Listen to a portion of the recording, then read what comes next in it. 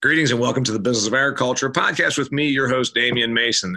As you know, we get together here every week and discuss issues impacting the business of food, fuel, fiber, and farming. That's right, it's the Business of Agriculture, and I'm so glad you are joining me because we got a hot topic for you today. A topic that you may actually disagree with, but I want you to hear me out, and I have a special guest. I want you to hear her out. Her name is Catherine Lotzpich. She is a friend of the show. She's been on here before. She has her own podcast called Millennial Ag. She's a young professional woman in the business of agriculture with a dairy background, and that's why I'm bringing in Catherine. Catherine, welcome to the show. Thanks, Damien. It's great to be back. Now I better introduce the topic that I've already told our listeners that they may disagree slightly with. I'm going to tell you why Walmart did not bankrupt Borden's Dairy.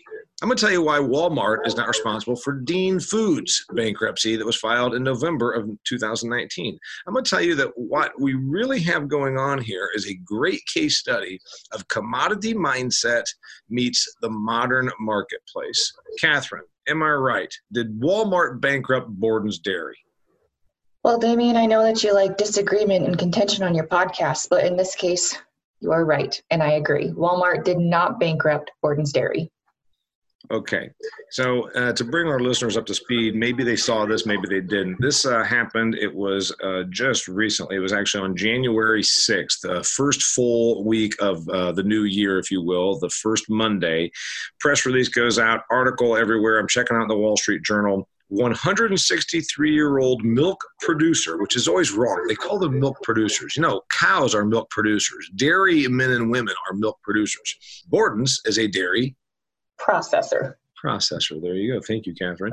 163-year-old milk processor becomes second major industry player in 2 months to seek protection from creditors. Dean Foods being the first. It used to be called Dean Squeeza. Dean's, in fact, owns a plant in my hometown, Huntington, Indiana. They bought the place where my family used to sell our milk, which was an independent dairy processor. So you got Dean's goes down in November. You got January, Borden Dairy files bankruptcy. And then it didn't take but maybe about 8 minutes. I go on social media and I see all the agricultural people saying, another casualty of Walmart. Walmart putting Borden's out of business. And of course, I started to shake a little bit because I know the reality of the marketplace. Catherine, help me out here. What's the problem with Borden's? Why did they go bankrupt? And then I'll tell you what I think.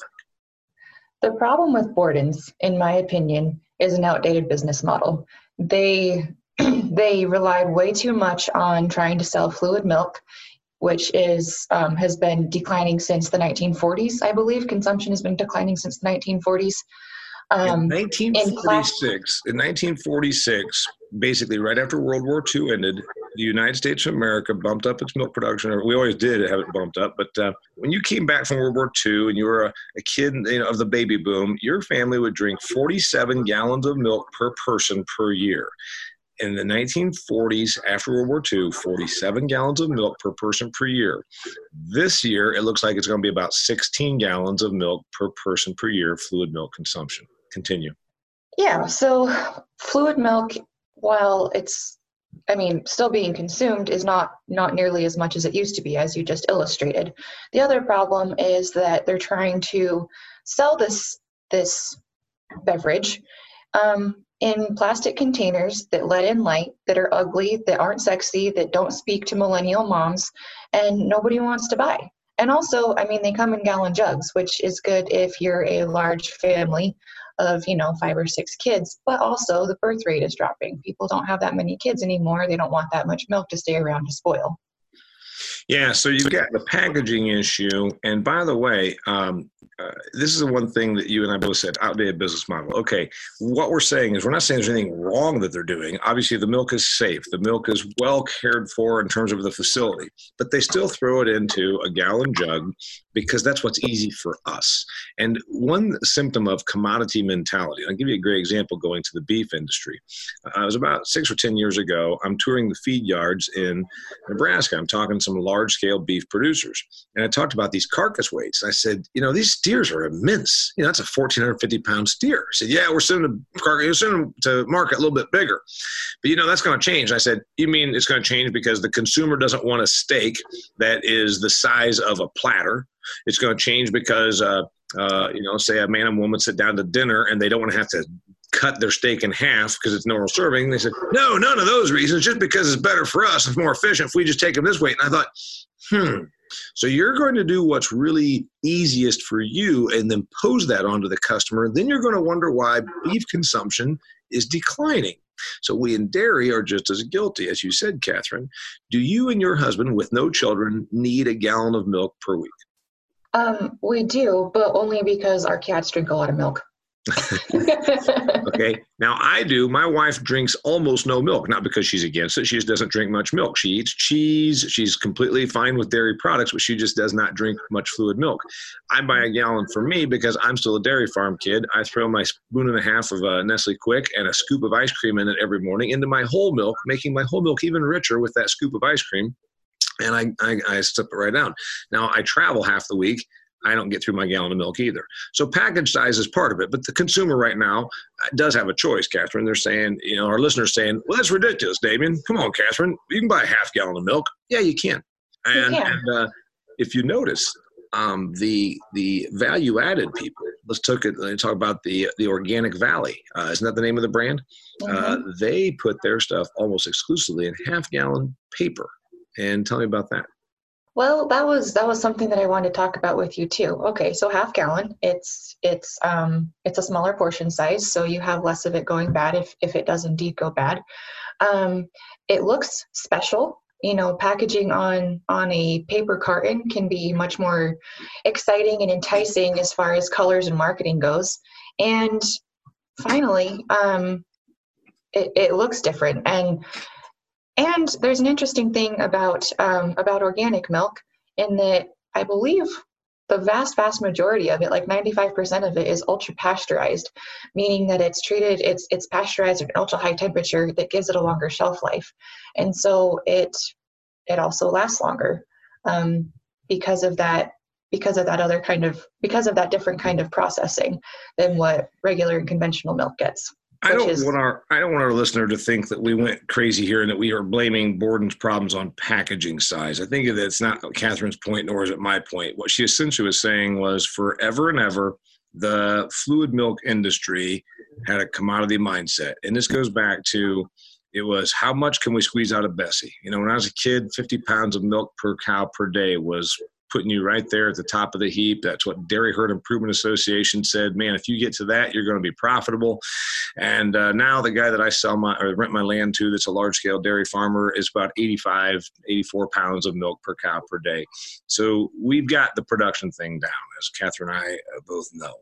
Production's not our problem. But then it became, what do we do with it? Well, we take it to this plant, we pasteurize it, we yank the fat out of it to put it into cheese and butter and cottage cheese and ice cream, and then we throw skim and 2% into this gallon jug and tell the customer that they should buy it. Not much has changed about that in 50 years. Not much has changed about that in 50 years. And the other thing about that is, okay, we yank the fat out and put it into, cheese, yogurt, ice cream, like you were saying. But then we're telling consumers that they really want to drink this fluid milk that doesn't taste any good because there's no fat in it. And that drives me absolutely bonkers. I mean, it took me 3 or 4 years after leaving home, after I graduated from high school, to even start liking store-bought milk because I grew up on the stuff straight out of the tank at home. And I'm not advocating for drinking raw milk by any stretch of the imagination. I wouldn't drink anybody else's raw milk, but it just tasted better. And it goes to these fluid milk plants and they take all the fat out of it because of, nutritional guidelines and whatever the fad du jour is to get you skinny today. And it just doesn't taste good. And yet here we are still saying, drink fluid milk, drink fluid milk, drink fluid milk in this ugly packaging, in this inconvenient size that doesn't taste very good. And then blame it on consumers in Walmart when we have declining fluid milk sales. I mean, really? It's my understanding. It's been a year since I read the article, but the last article I read, the only category within fluid milk that was growing was on the whole milk side. 2% skim, 1%, all that stuff was declining. The only growth category in your basic commodity milk was in the whole milk packaging. Okay, Borden's didn't go bankrupt because of Walmart. I want to get back to that part of it. Borden's, you said, has an outdated business model. And then we went down the road of packaging. Let's talk about what else they're doing wrong. I say that they did rely very much on fluid milk, which we know is a declining thing. Now, someone's going to say, but didn't they also have cheese, et cetera? Yeah, but if they're similar to Dean's, and I know the article on Dean's, 2/3 of all the sales, or more than 2/3 of all sales over at Dean's, was fluid milk, and there's almost no margin on that. So I mean, they're absolutely getting skinny down to where they're making 10 cents a gallon or some ungodly low margin like that. So of course they got squeezed. There's another thing about Borden's that somebody is going to probably point out. There was a time when that was a branded product. You said, Catherine, they've got an outdated business model. And then we're over here talking about value added, like Organic Valley, with the picture of a woman hugging an Ayrshire cow out in a meadow, which is the image on a half gallon of Organic Valley. There's a woman hugging a Ayrshire cow in a meadow. I can see it. I pulled up on the phone right now. I'm just wondering where they found the Ayrshire cow. Yeah, dear listener, an Ayrshire is one of the 6 traditional breeds of dairy cows. And to find one, you almost need to go to some sort of a livestock exhibition, because you won't find one on any dairies in the United States without really, really looking for them. Okay. The thing about this is that they were a branded product. There was a time when Borden's was not like the Walmart milk or Kroger milk or Winn-Dixie milk, because it had Elsie the cow, a little Jersey cow with some flowers around her neck. Everybody's seen the image. It's a cartoon. It goes against what I always recommend for agriculture. We've anthropomorphized this cow and made it almost human-like and stuck it on the Borden's label. So they were a branded product for a long time.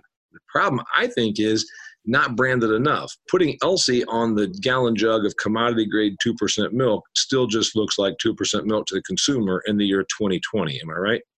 Right. That's slapping Elsie on the plastic gallon jug isn't going to fix Borden's problems. But maybe a little bit of rebranding and putting Elsie on a half-gallon carton might do something for them. Maybe not enough to fix all of their problems, but something more along those lines, like you say, or somebody hugging the real Elsie, because they did have a series of real Elsies who would go around to exhibitions and fairs and those sorts of things. And even when I attended a DFA annual meeting when I was in high school, I got to meet Elsie. That's great. And by the way, you didn't need to meet Elsie. You're a dairy farm kid. I'm a dairy farm kid. I don't need to meet Elsie. You know who needs to meet Elsie? Our consumers. And that's the other thing that we do wrong. I always pointed out, if agriculture was a human, we'd be the crazy guy in the park talking to himself on the bench. We mutter to ourselves. We talk to ourselves. We don't talk to our consumers enough. I don't need to meet Elsie. We even market to ourselves. All of the the new, you think of the Undeniably Dairy campaign. Do any of our listeners who aren't from agriculture, do you have any idea what that campaign is? Undeniably Dairy? Nope. Probably not. All of that stuff. There's all kinds of swag, and it's all given to dairy farmers. We're not the ones who need it. Yeah, I have a Dairy Farmers of America ice cream ladle, and I was going to probably eat ice cream regardless, and I didn't need that. But you're right, a consumer does. Okay, back to the outdated business model. And you know what? You can say, Damien, you're not a CEO. Hey, Catherine, you're not like the CFO of these companies. Well, what are you talking about? Borden's was a good company. Borden stuck around for 163 years. Here's the thing. And one of my big topics when I talk to business crowds is about reinvention. They were pretty on their game 100 years ago still. I've got the image here out of the Wall Street Journal, glass-lined milk tank. They've got people running around in their white, which always is interesting, dairy wearing white. It's always been a neat thing to me. But they look like a value-added product. This picture in 1920s, 100 years ago, they look like a value-added product. They look like something that I can understand a consumer paying a premium for. They're pushing quality. They're at a time when maybe the milk wasn't still as good because it's coming off of these far-flung dairies. We didn't have great transportation 100 years ago, didn't have great infrastructure. The thing is, today, those aren't upsells. Those are expectations. Glass-lined milk tanks or, refrigeration, safety, those are all things that we already expect. Those are expectations now. They didn't take it to the next level. That's what I think happened with these companies that become commodity mindset. Your thought? I agree. I was thinking back towards when they first started out. They also offered home delivery, and that is a value added component. Again, there's 2 or 3 companies in Colorado who have home delivery along their Front Range, and people love it. I've looked at their reviews. I've looked at websites and their social media pages, and people think that this is just the absolute cream of the crop. Forgive my pun, but getting milk delivered is a luxurious, type of thing to have nowadays. Back in the day, it was just what you did. And, I think, as you say, reinvention and not becoming complacent and not getting comfortable with where their cheese is, for using a business term from Who Moved My Cheese, that book, could have helped save them from some of this struggle. Becoming complacent, I think, is a huge, huge problem in the dairy industry and in agriculture as a whole. It's a very dangerous thing to do. Yeah. So here's the thing. Let's kind of really break this out. Right now, 100 years ago, delivery to your door was almost a dairy staple. Now, I don't know, because I wasn't alive 100 years ago, if everybody got it, but I know a lot of people did. And, for instance, growing up, I would talk about the milkman. And still in the 1970s, people would say, milkman? Well, you don't get milk delivered to your place. I'm like, no, it's different. In your dairy farm, kid, the milkman comes and takes your milk to the processor in a bulk tank truck. So the thing that now is, that is a value added thing, with the Grub Hubs and the food streets, whatever all these different companies will bring food to your door.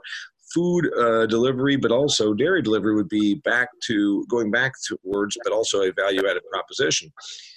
Deans and Bordens both became commodity producers. And this, again, as you said, is what we do in agriculture, period. We love to go this direction. It becomes, how much can I produce? How cheap can I produce it? We're going to be bigger. We're going to be cheaper. That there is obviously nothing wrong with that if you can be the king of the hill on cheapness and command the marketplace, and then just say, we're just going to be always the biggest and the cheapest. But eventually you run out of margin because somebody's going to try and be cheaper. And that's where Bordens and Deans were big commodity producers. And, if you can't have it both ways. You can't say, well, we don't have enough profit margin. Well, all you did was lower it yourself. You lowered it yourself. Walmart didn't do this to you. Now, let's get back to that, since that's the title of this podcast. Walmart didn't bankrupt Bordens. I kept seeing it on social media. People that haven't maybe taken as many agricultural economics classes as me said, Walmart's doing this. Tell me why Walmart did not bankrupt Bordens. Well, number one, Walmart has one processing plant in Indiana that serves a few surrounding states for their stores. The other thing is that you told me just this morning before we got started was that Walmart is processing about 2 million pounds a day of milk. 2 million pounds a day. Now, to the average consumer, that may sound like a lot, but it sounds like a lot of milk to the person that doesn't get through a gallon.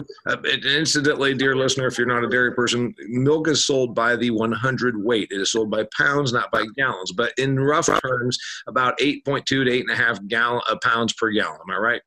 Yep, that's right. So anyway, this Walmart processing facility, the only one that Walmart owns, is processing about 2 million pounds of milk a day.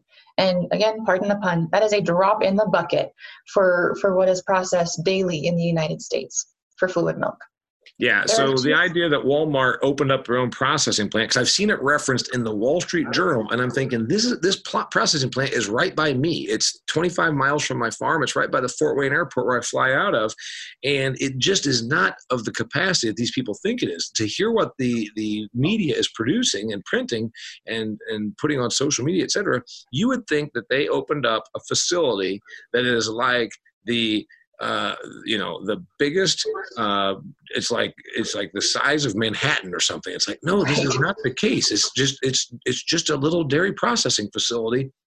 It at best would handle about a dozen to 15 dairy farms of the size that I rent my land to. My guy runs about 2,000 cows. So call it enough to process 12 or 15 of my farmers' milk.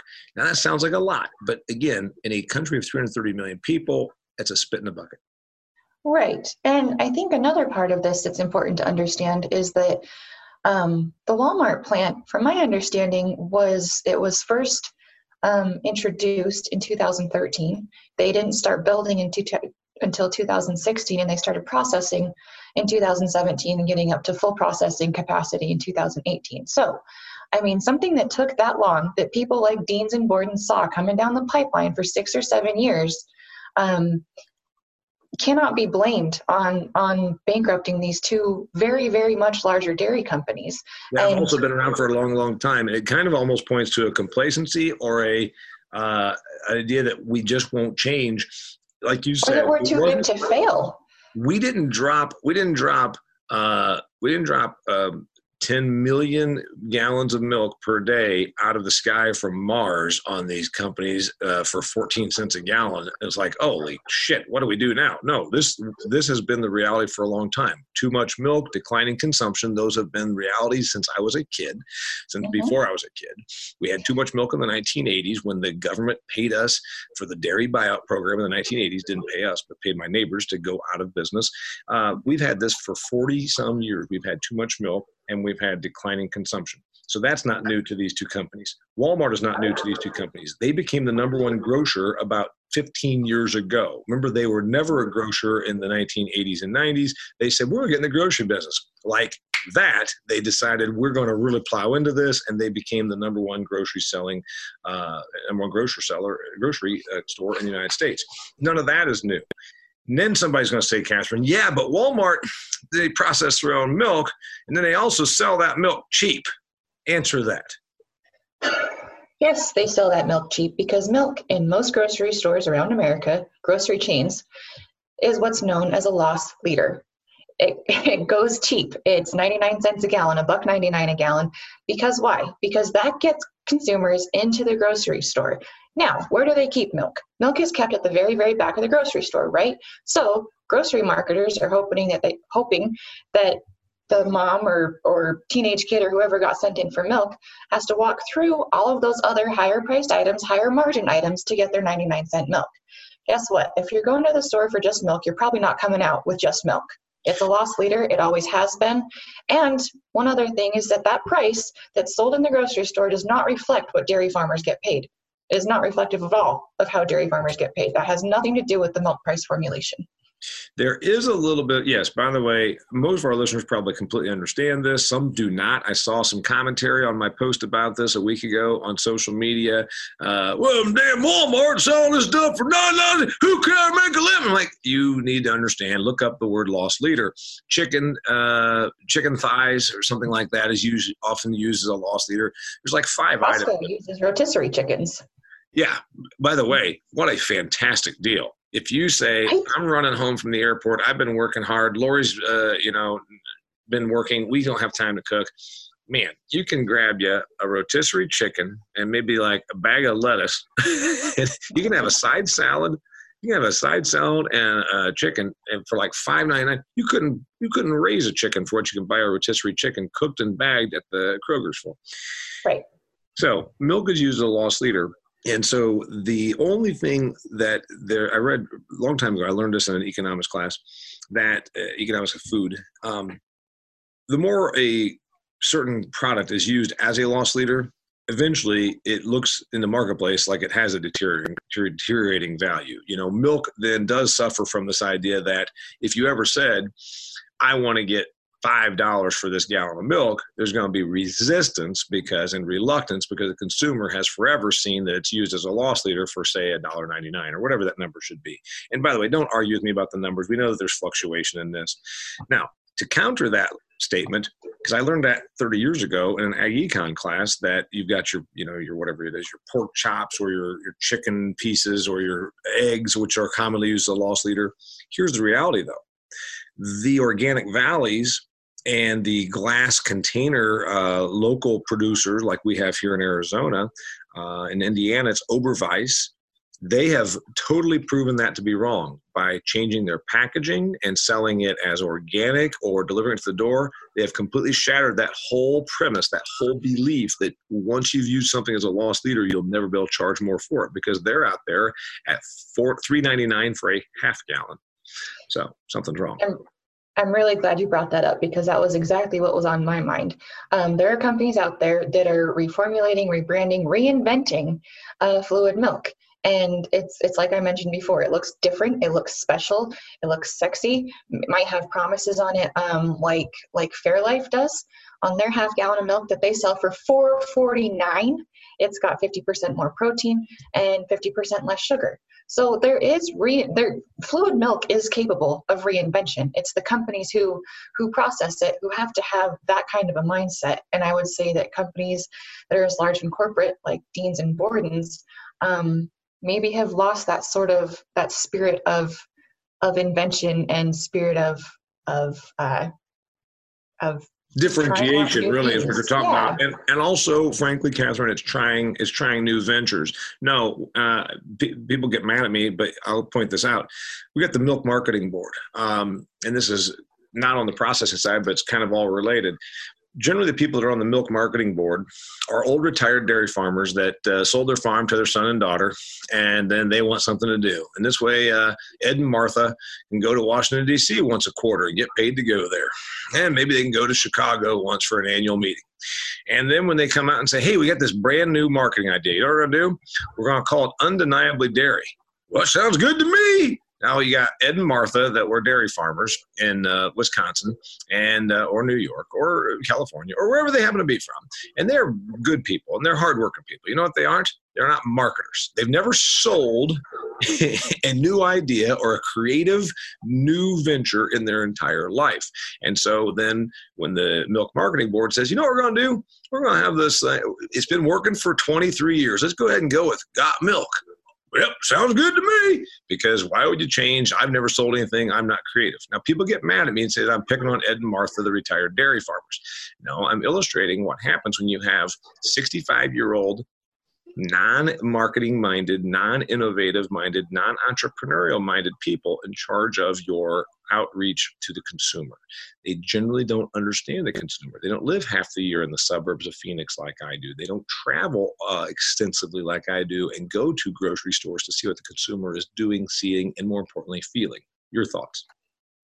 Couldn't agree more once again. And I think too that tends to be a demographic that says, oh, we just need to educate the consumer. The consumer needs to be educated more. And that is, number one, that's a dangerous mindset to have. Number two, how flat out insulting is that? If someone came to you and to your business or to whatever you were buying and said, oh, Damien, you just need to be educated about, buying this product that I want you to buy because I don't have the creativity to innovate what I'm doing. I mean, that is just flat out outrageous and really, really condescending. And I can't, you can't blame consumers for maybe feeling the way that they do towards. All right, let's just gonna think about it this way. Let's just look at it another way. Let's say you're a handy person and forever you used a pair of pliers, and pliers are a good tool, and then you found a vice grip. And it's like, good God, these things work better because they grip things really, really well. And you know what? I imagine if the plier manufacturer said, but by God, we're good at making pliers. We're just going to educate you on why you need to use pliers. And you say, yeah, but these vice grips work better. Yeah, but pliers work good and they're cheaper. I'm like, well, I don't give a shit. The vice grip works better.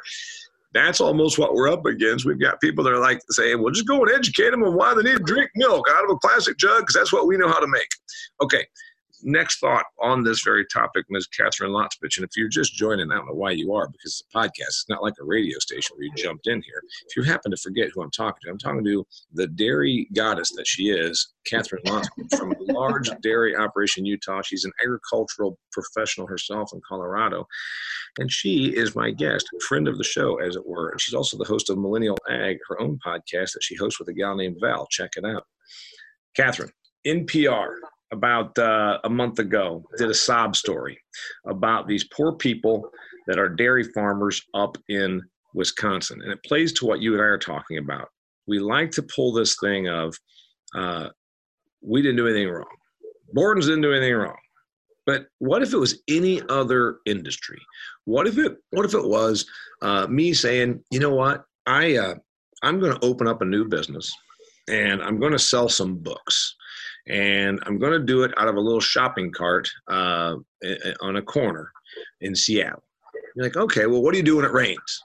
Oh, well, it rains every day. So I don't know. That's going to be a problem. Yeah, I won't be able to work then. What about the fact that you don't have all the latest book offer? You can't get, Stephen King. And well, I don't know.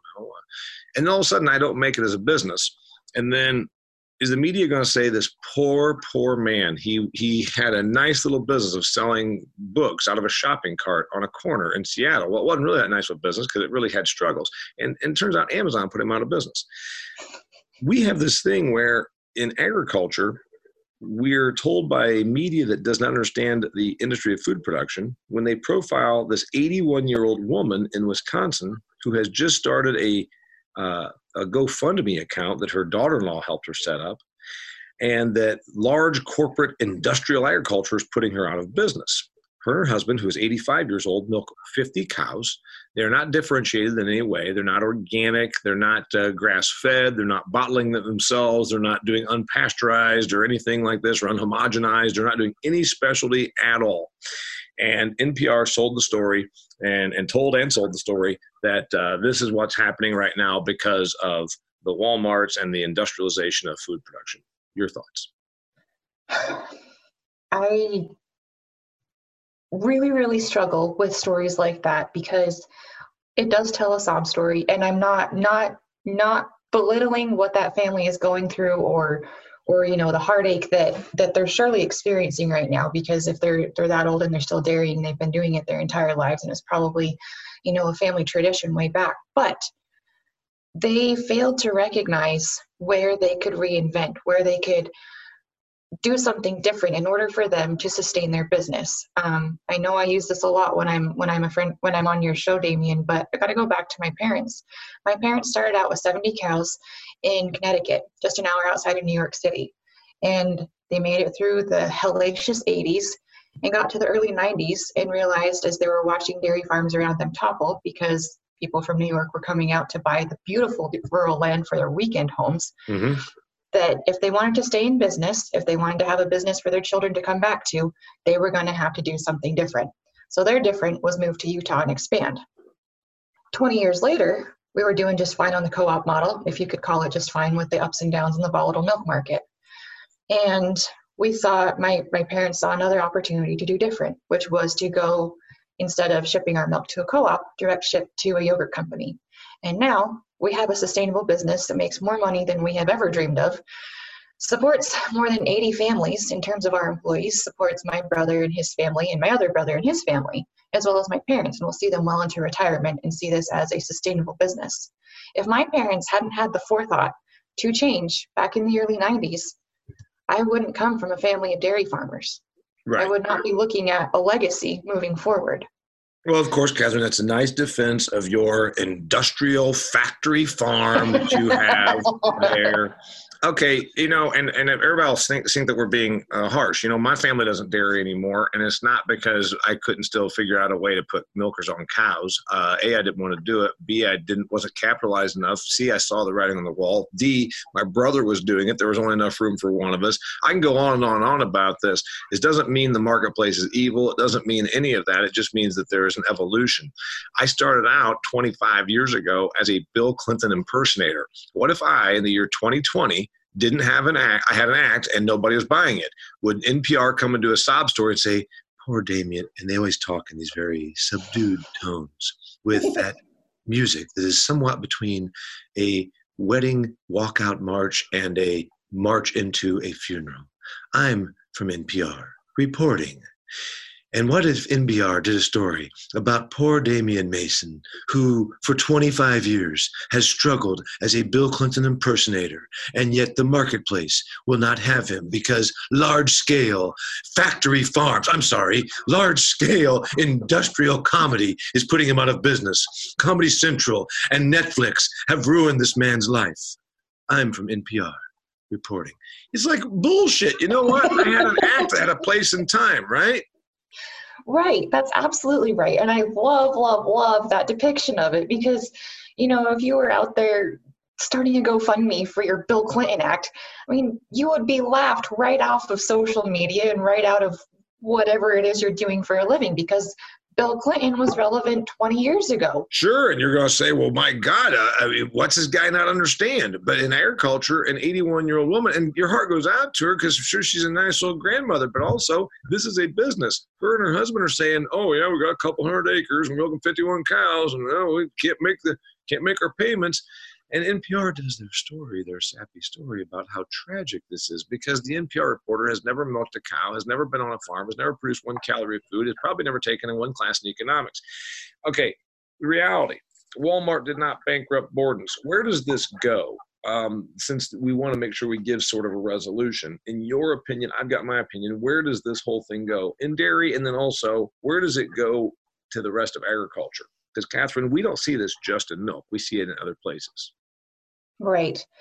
And Gosh, seeing where this goes is a tough one for me, Damien. I don't have the economic background that you do, but I think for a while we keep seeing companies like this topple because, I mean, yeah, the writing is all over the wall. It's on the floor, it's on the ceiling, it's everywhere. But we are way too slow to change in agriculture when it comes to marketing our product. When it comes to developing or producing our product, we're not slow to change at all. Anything we can do to make more of it. But I think that we continue to see milk processors topple or at least declare bankruptcy and get scooped up by even larger companies. I hope, and I know that hope is not a strategy. It's funny that you said that last week. That's something that my dad first wrote about in 2012. Hope is not a strategy. And he was referring to milk marketing, as a matter of fact.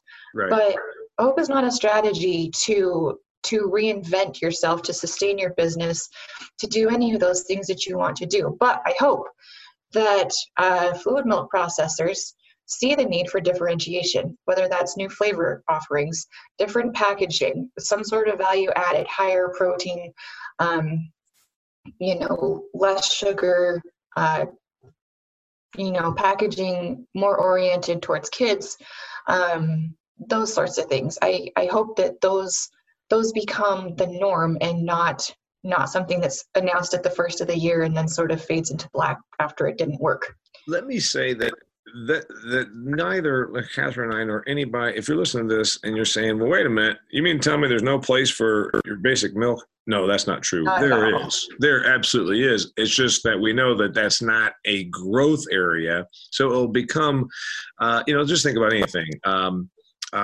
Selling anything that still has a need or a demand, but it's not going to probably be in a growth mode. It's going to be in a decline mode.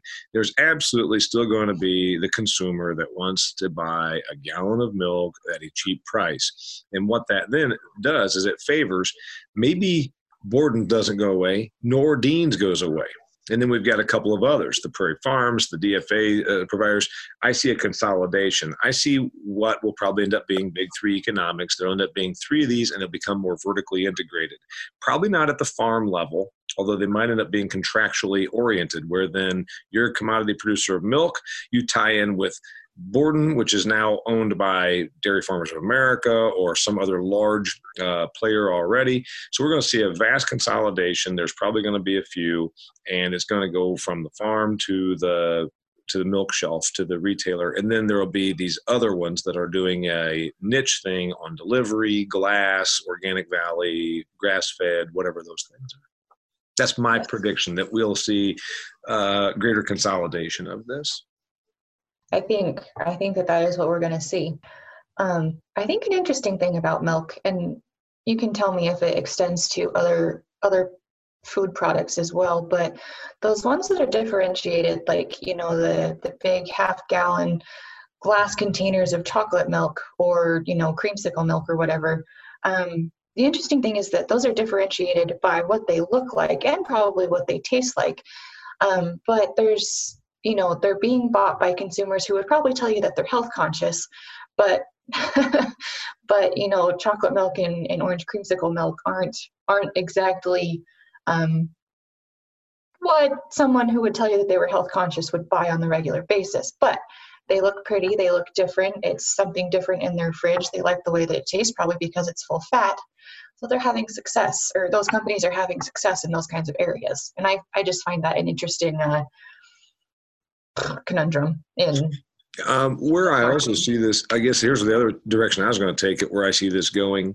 There was a time, again, where something like Borden was a branded product. It had Elsie, it had a recognizable name, and it still does, but it doesn't have a brand premium priced name, meaning you're going to pay 30% more just because it has Elsie the cow on it. Certainly not on milk, because milk is viewed as a commodity in its current packaging. I have wondered if there's this day of reckoning coming, because food has become so much more personalized and differentiated. There's more SKUs available right now than there ever have been at the grocery store or for home delivery. We used to have a lot of independent grocers. We didn't have independent high-end specialized grocers, Trader Joe's, Whole Foods, you name them, all these things. I have wondered if the Borden and the Deans are just the canary in the coal mine. What about Kellogg's? What about Post? What about Nabisco?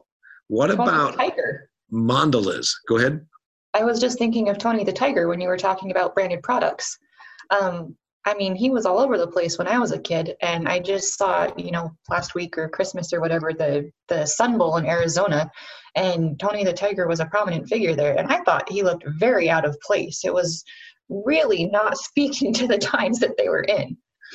Go ahead. Yeah, and so there is a reality, and I've been seeing the articles, so this might be a subject for another podcast, but where do these old brands, these old processors of product, where do they go in a declining consumption world? And it's not because they did anything wrong, but maybe they just didn't continue to grow into the new marketplace, meaning specialized food about you, whatever that is, grass-fed. And, it doesn't matter. But I'm talking about Kellogg's, Nabisco, Post, Mondelez. I'm seeing all these Kraft. A lot of their business was such that it was a neat product. It had a certain amount of branding. Do we read shelf today? Stable? Say it again. It was shelf stable, which was a thing back in the day. Yeah, because Catherine, when you had poorer infrastructure and poorer handling, it was something that could last for 3 months. It really mattered. Does that matter moving forward? Is there a day when we look back and say, do you remember Jif peanut butter? I don't know. I'm just saying there's a lot of brands and big companies that are really more known as processors in commodity with a certain amount of branding that Borden's once had that same thing. Great processor, great infrastructure, hell of a distribution model, and was differentiated enough, Elsie the cow, but not differentiated enough for the year 2020. Right, exactly. I am no economist, and I also don't have kids, and so I don't know what that rebranding could look like if those kinds of companies decide to market to the little people, which I think is probably where you start out with, mommy, look at this, there's a tiger on the cereal box. Yeah.